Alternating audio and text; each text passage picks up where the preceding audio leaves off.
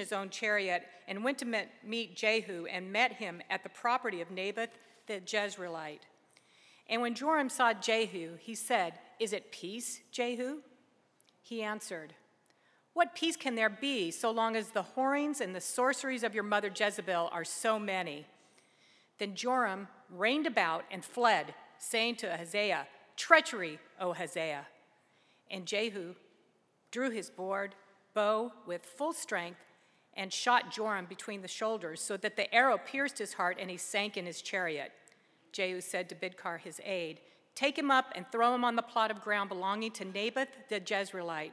For remember, when you and I rode side by side behind Ahab his father, how the Lord made this pronouncement against him. As surely as I saw yesterday the blood of Naboth and the bloods of his son, declares the Lord, I will repay you on this plot of ground. Now therefore take him up and throw him on the plot of ground in accordance with the word of the Lord." Our New Testament reading is Revelation 2:18-29. "And to the angel of the church in Thyatira write, the words of the Son of God, who has eyes like a flame of fire and whose feet are like burnished bronze.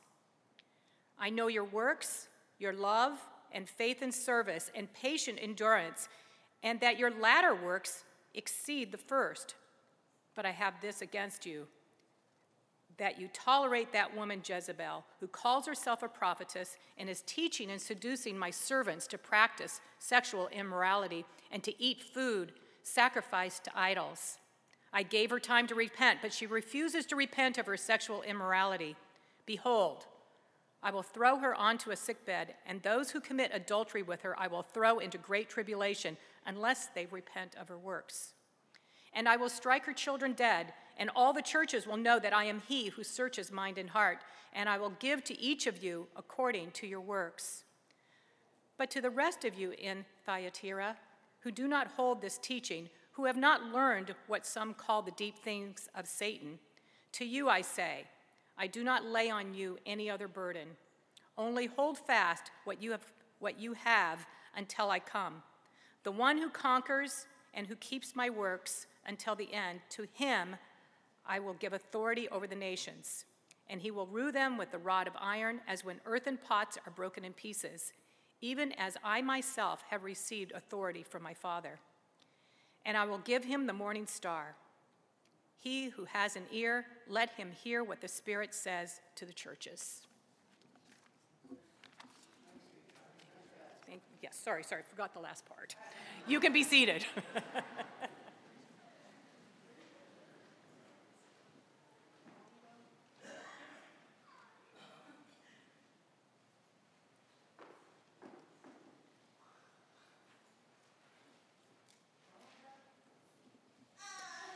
Amen. Let's go to the Lord in prayer. Father, we bow before you and we give you thanks for this, your word, and we ask your blessing upon us, Lord, as it is spoken, and Lord, as it is heard. We ask, Lord Jesus, that you are exalted and that you are pleased to root your word, deepen your word and into the hearts of your people. And may you be glorified. For it's in your name we pray. Amen. We're in this series of sermons on the gospel and human sexuality. And by the way, there is a Sunday school class that's starting next Sunday to continue the discussion on some of these issues. And the class is entitled Loving Your LGBTQ Neighbors. But thus far in this series, we've learned that our bodies and our genders is for the Lord. That's good news. That's good news for our sexuality. And we've also learned that it's good news for the gospel is good news for our sexuality because our identity doesn't rest in our sexuality or our emotions, the emotions that one might experience surrounding our sexuality, but our identity is in Christ. And today, that we want to see that the gospel is good news for our sexuality in that Christ takes sexually broken people and makes them his disciples. God does it. Christ does that. That's good news this morning, that the disciples of Christ are made up of sexually broken people. And we've been saying that when Jesus rose from the dead and he says to his disciples that all authority in heaven and on earth has been given to me, he means his authority. He has authority over our bodies, over our gender, over our sexuality as well. That sexual revolution began with Jesus' resurrection. Now, Christ's followers brought about a powerful change in the world that upset the culture with the introduction of the idea of fleeing sexual immorality. And that phrase, sexual immorality, is one word in the Greek. It's porneia, and it's a word from which we get our word pornography. But it has a far deeper meaning than the way that word is used today. It has in mind, porneia has in mind every kind of perversity that was practiced and imagined. So Kyle Harper is a historian of sex in the first century and how Christianity impacted. And in his book, From Shame to Sin, he talks about how significant that word porneia is. He says the significance of porneia in historical terms was precisely that it gave a single name to an array of extramarital sexual configurations not limited to, but especially including prostitution. Asking what porneia means is like asking how a fumigation bomb is shaped. The word was destined to diffuse and poison all the air in the zone of free access between male laxity and female honor, which in antiquity occupied such an important place in the sexual economy. And now you might wonder, what in the world did that just say? Yeah, well, so if you have a home that's filled with roaches, you want to get rid of them, you buy one of these bombs. They have a bomb that they actually call it a bomb, and you set it off. You've got to leave your home when you do it. You can't stay in there. It might kill you too. I mean, that must be some pretty bad stuff. I mean, because they say that cockroaches live even if there's a nuclear holocaust. So what are you setting off in your home? Anyway, I digress. But you set this off, and it fills the air in the house, so that it kills all of the bugs with its poison. It's Christianity and its idea of complete hostility towards porneia poisoned the air of the culture to expose and kill the sexual immorality that overran the cities and the towns.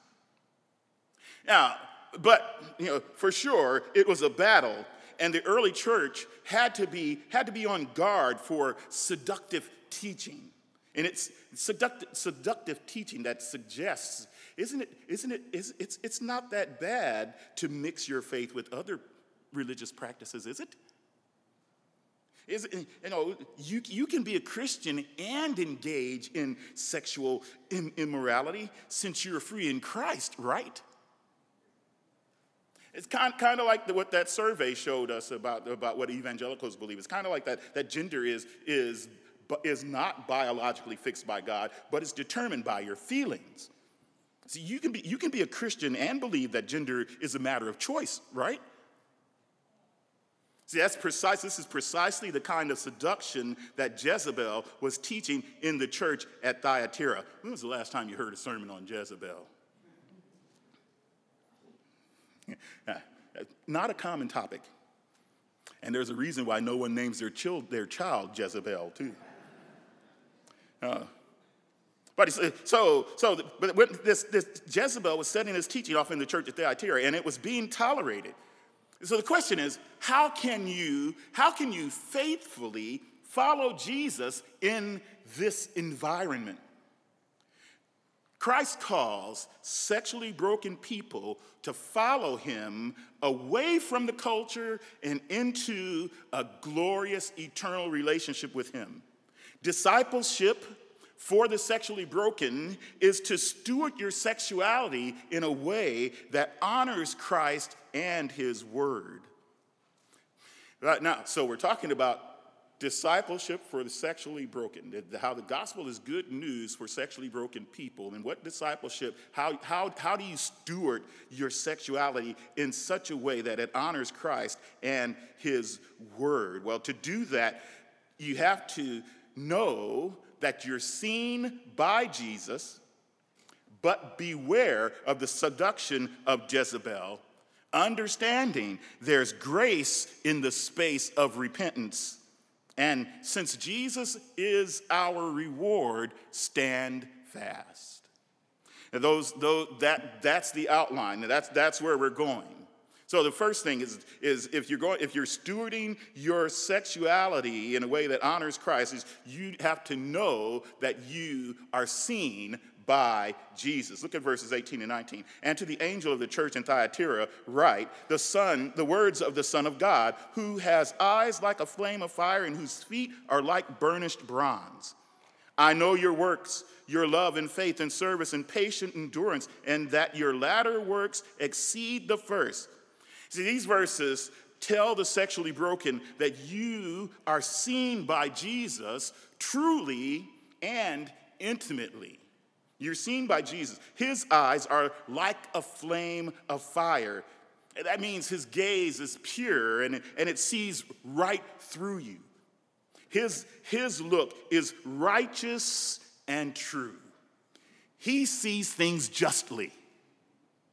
Jesus sees you, and it's hard. It's hard to withstand his gaze since he sees right down to the very bottom of who you are. And when you know Jesus sees you, you can't take his gaze. You can't take his gaze because it's so pure. Now, there's a good example of this in the scripture in Luke chapter 5, verse 8. There's Peter, he knows that he is seen by Jesus. And the story, you know the story. The story is that the disciples, they've been fishing all night and they've caught nothing. They were about to call it a day when Jesus wanted to use their boat to preach from. And for a thank you, he tells them, go deep. Launch out into the deep. And Peter said, look, we're fishermen. We've caught nothing. We've been out here all night, and we haven't caught anything. But since you said so, we'll do it one more time. And they caught so many fish. And Jesus recognized he's seen. Jesus sees him. And look at Peter's response in verse 8. But when Peter saw it, he fell down at Jesus' knees, saying, depart from me, for I am a sinful man, O Lord. Now, you see, it is impossible to withstand Jesus' gaze without his grace, because he sees you truly, and he also sees you intimately. He says, I know your works. He's saying, I have regard for your work. I cherish your faith and service. I pay attention to your patient endurance. That's what that word know means. And see, you need to know that you are seen intimately by Jesus. See, Jesus, he is saying, I see your motives for your work. I see your passion in your work. I know the conviction that you have in your heart for your work. I see your endurance while you work. I see you. You see, if you are sexually broken, you're a disciple of Christ, it is immensely important for you to know that Jesus sees you, because it says you are known. And being known is what you and I were made for.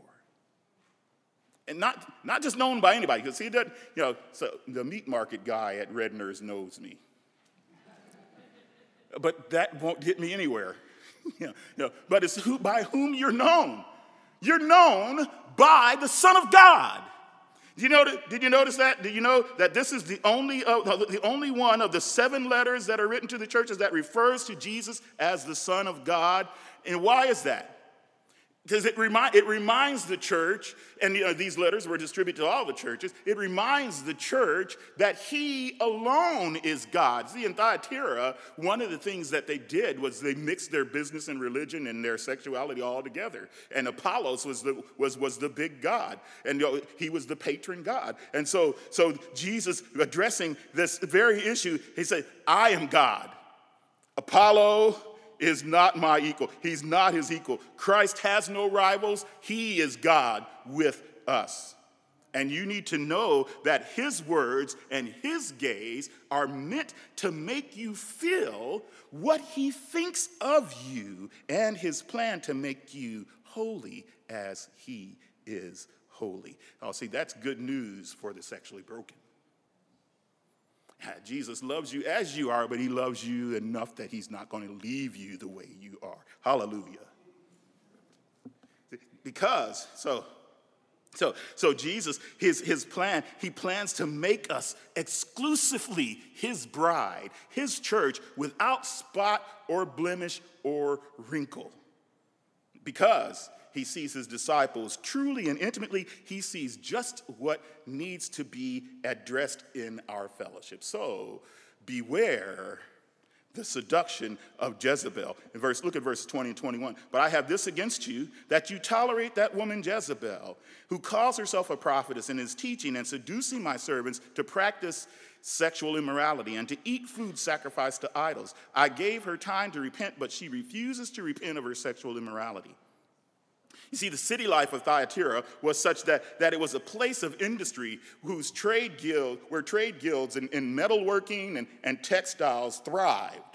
You recall Lydia in Acts chapter 16. And Lydia, she's from Thyatira. She's a seller of purple, the text tells us. And why is that? Because this was the industry. Every commentary that I read that talked about the city of Thyatira commented on the practice of worshiping idols to maintain your status with the local trade guild. And these trade guilds often had pagan gods as their patrons, as we referenced earlier, Apollo, and it also carried with it these sexual immorality. Porneia was a part of the worship, it was a part of the practice, and it had economic impact. And Christians were getting involved in these practices that included that sexual immorality. So this text is teaching us and telling us that right doctrine matters for your sexuality. Right doctrine matters for your sexuality. Because what was happening in the church is that woman, whom John calls Jezebel, was seducing people away from the truth. And that word translated seducing means to lead off the path, to lead astray. In other words, she was causing people to forsake the purity of the gospel, to forsake the purity and the truth and the wholesomeness that is there in Christ, causing them to commit sexual immorality spiritually and physically. But that's just a little compromise. That's all. Now, how does she seduce and manipulate like that? Well, so Jezebel has power, so that whether it was an actual person or not, no one is clear about that. But she's certainly the picture and the metaphor, and hearkening back to Jezebel in 2 Kings is a powerful one, because Jezebel has power. She calls herself a prophetess who teaches and seduces. She has authority and she has words. She has a platform to speak from. And like Jezebel in the Old Testament reading, she broke up the shalom. She was a disturber of the peace. You know the story. Jezebel, she was the queen. She had the power of the government behind her seduction. She would kill you if you didn't participate in the cult worship of Baal. She slaughtered the prophets of God. Isn't that the threat she made to Elijah? And so when Jehu, the newly anointed king of Israel, he comes riding into town, Joram, who was the reigning king. Joram had been injured in a fight with Hazael, the king of Syria, and so he's recuperating. He's recuperating while he's reigning. And so the text reads this way: and when Joram saw Jehu, he said, "Is it peace, Jehu?" He answered, "What peace can there be so long as the whorings and the sorceries of your mother Jezebel are so many?" Yeah, you see, Jezebel is power drunk, and power drunk people seek to seduce and lead you astray from the truth. And sometimes they're in government. Sometimes they're on social media. Sometimes they're in pulpits. But power-drunk people disturb the shalom. They disrupt the peace, seducing you, acting like Jezebel, seeking to move you away from Jesus, leading you off the path. And just like in the days of the church in Thyatira, they do it for economic reasons. It's all about the Benjamins. But you know what should capture the disciples who are sexually broken? What should capture their attention? The Son of God, who has eyes like a flame of fire, still calls them my servants. He graciously contends and comes after his servants. Does that tell you how much Jesus loves you? He loves you, even though you are unfaithful. He is faithful still. Hallelujah. And do you know what makes the distinction between Jesus' servants and Jezebel? Repentance. Repentance. Jezebel refuses to repent of her sexual immorality. And say, see, we can't miss the graciousness of the Lord here that he's giving to her. He's giving to her space. I love the way the King James says that, space to repent. That it is time, space to repent, but she refuses. And the refusal to repent marks her that she is not one of Christ's servants. She's among the servants of Christ, but not one in her heart.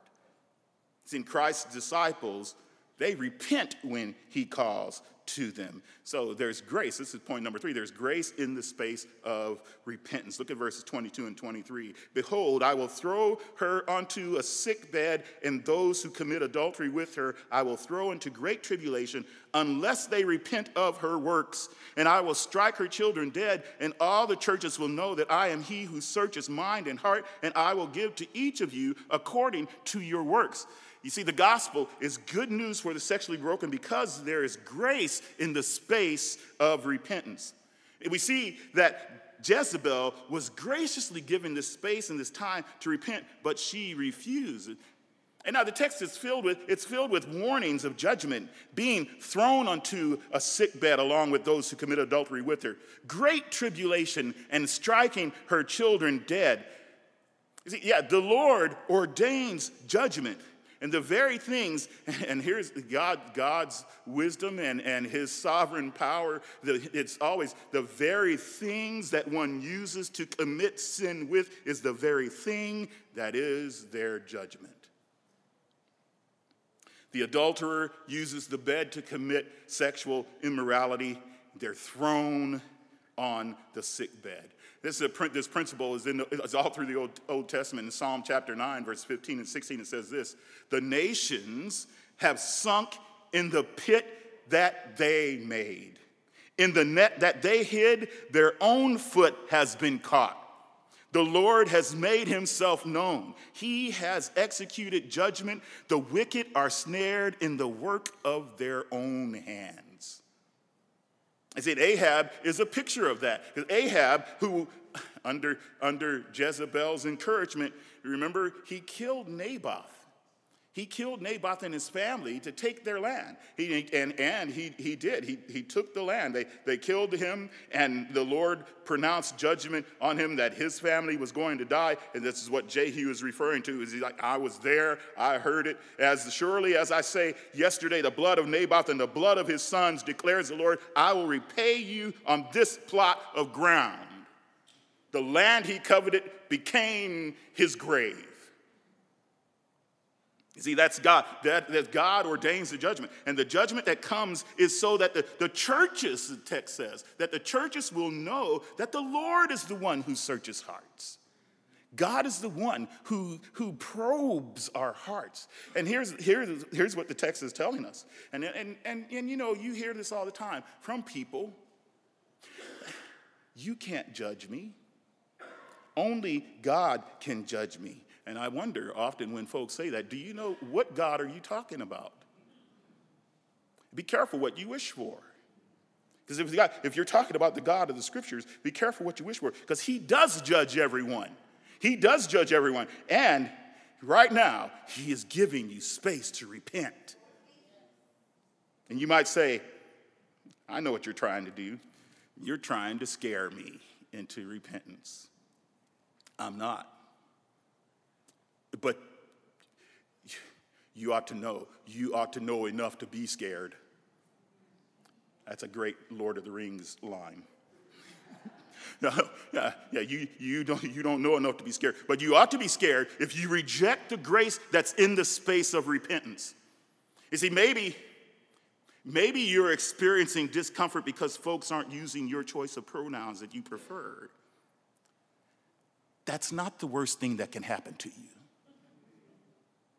Maybe you're feeling threatened and tempted, and you're threatening to take your own life because you feel trapped in a body that you don't like. That's not the worst thing that can happen to you. You see, the worst thing that can happen to you is that you don't repent. You're sexually broken, and that brokenness has you thinking all kind of things. It has you feeling all kinds of things. But what you're thinking and what you're feeling is not the worst that can happen to you. Not repenting when you are graciously given the space, that's the worst thing that can happen. You see, the lack of repentance is where the judgment falls on you. I like the encouragement that the Westminster Confession of Faith reminds us of and calls us to. It says we must repent of our sin in general and our particular sins particularly. That is, we ought to grieve for our sin, hate our sin, turn from our sin unto God, and endeavor to walk with God in obedience to his commandments. You see, repentance is needed as long as we are in these bodies. But like the time for repentance will come to an end, so also will these bodies and our brokenness. Hallelujah.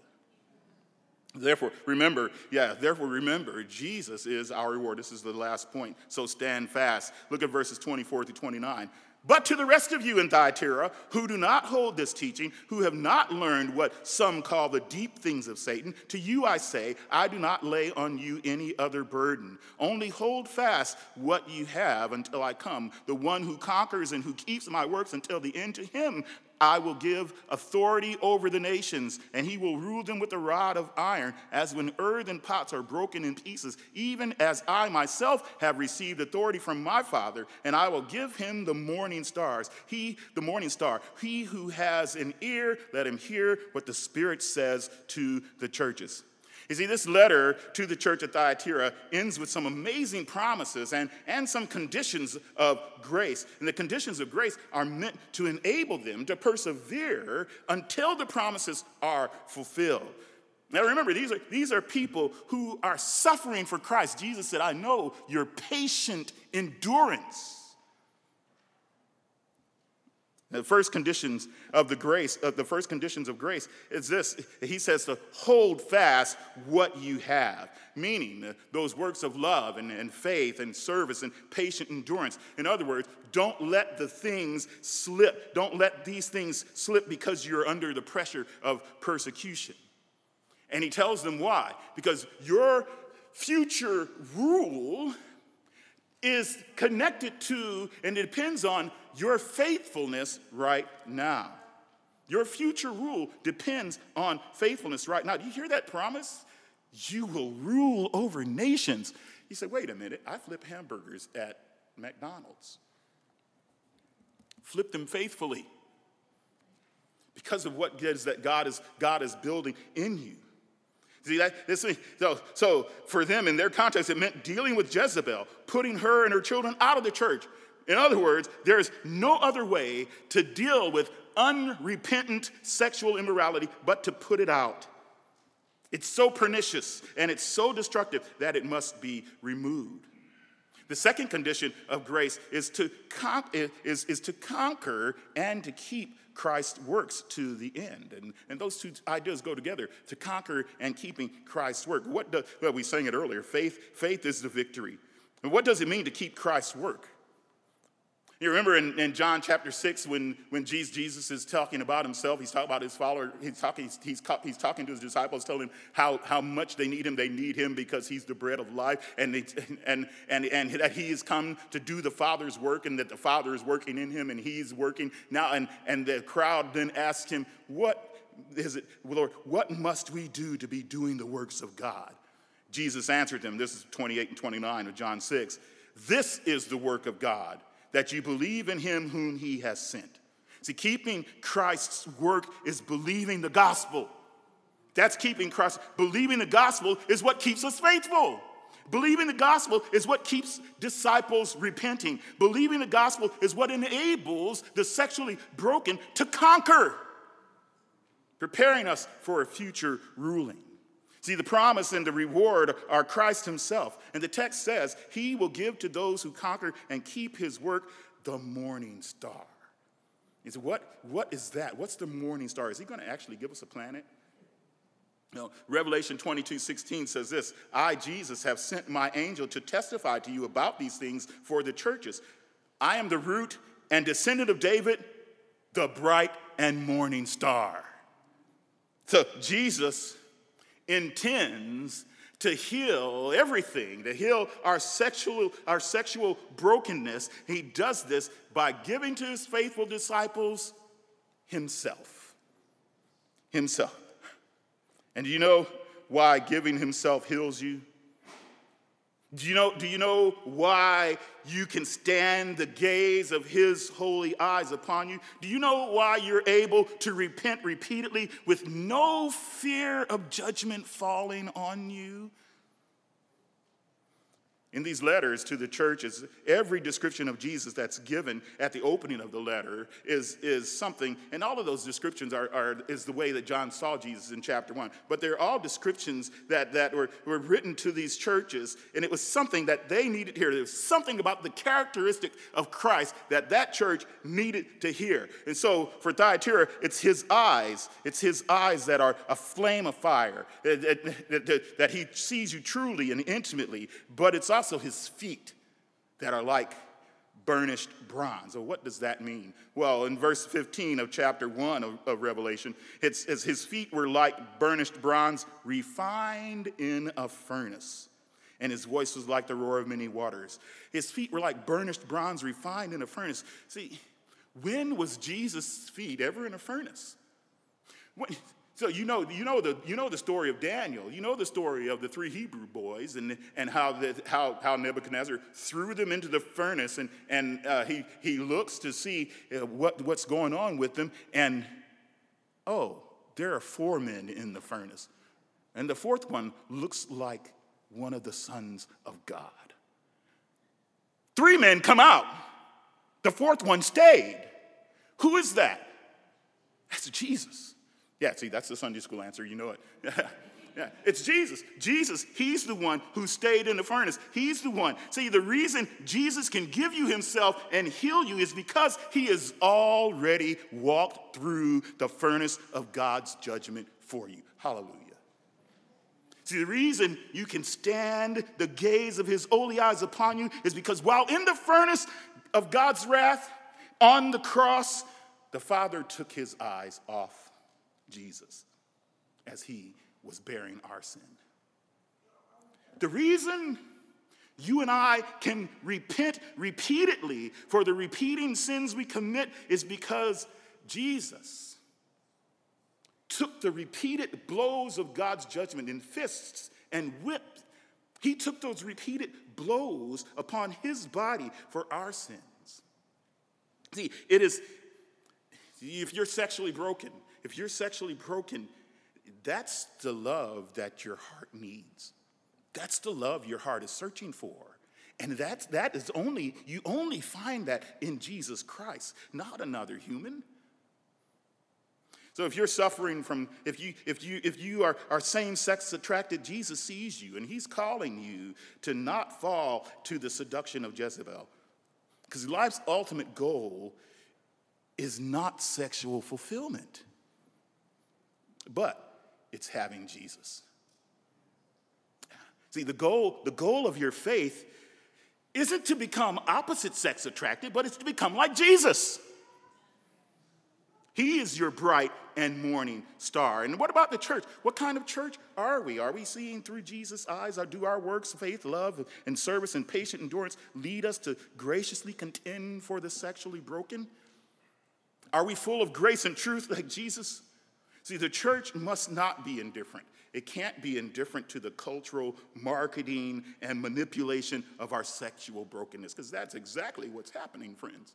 That's exactly what's taking place. It's Jezebel. Oh, yeah. And she just takes a whole lot of forms. But don't tolerate Jezebel. Your sexual brokenness, that's not your inheritance. See, Jesus is our reward. So stand fast. Stand fast. They might call you names, but stand fast. They might protest you, but stand fast. There might be family members who won't talk to you, and that breaks your heart. But they need to hear the truth, and they need to know the truth. And it's that grace. It's the grace that is in the space of repentance.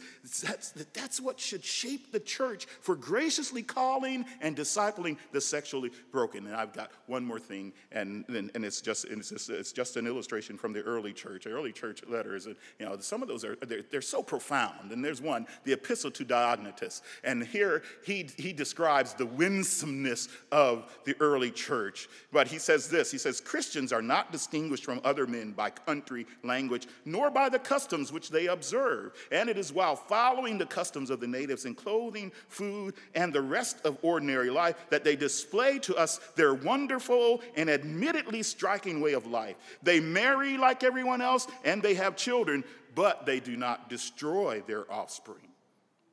They share a common table, but not a common bed.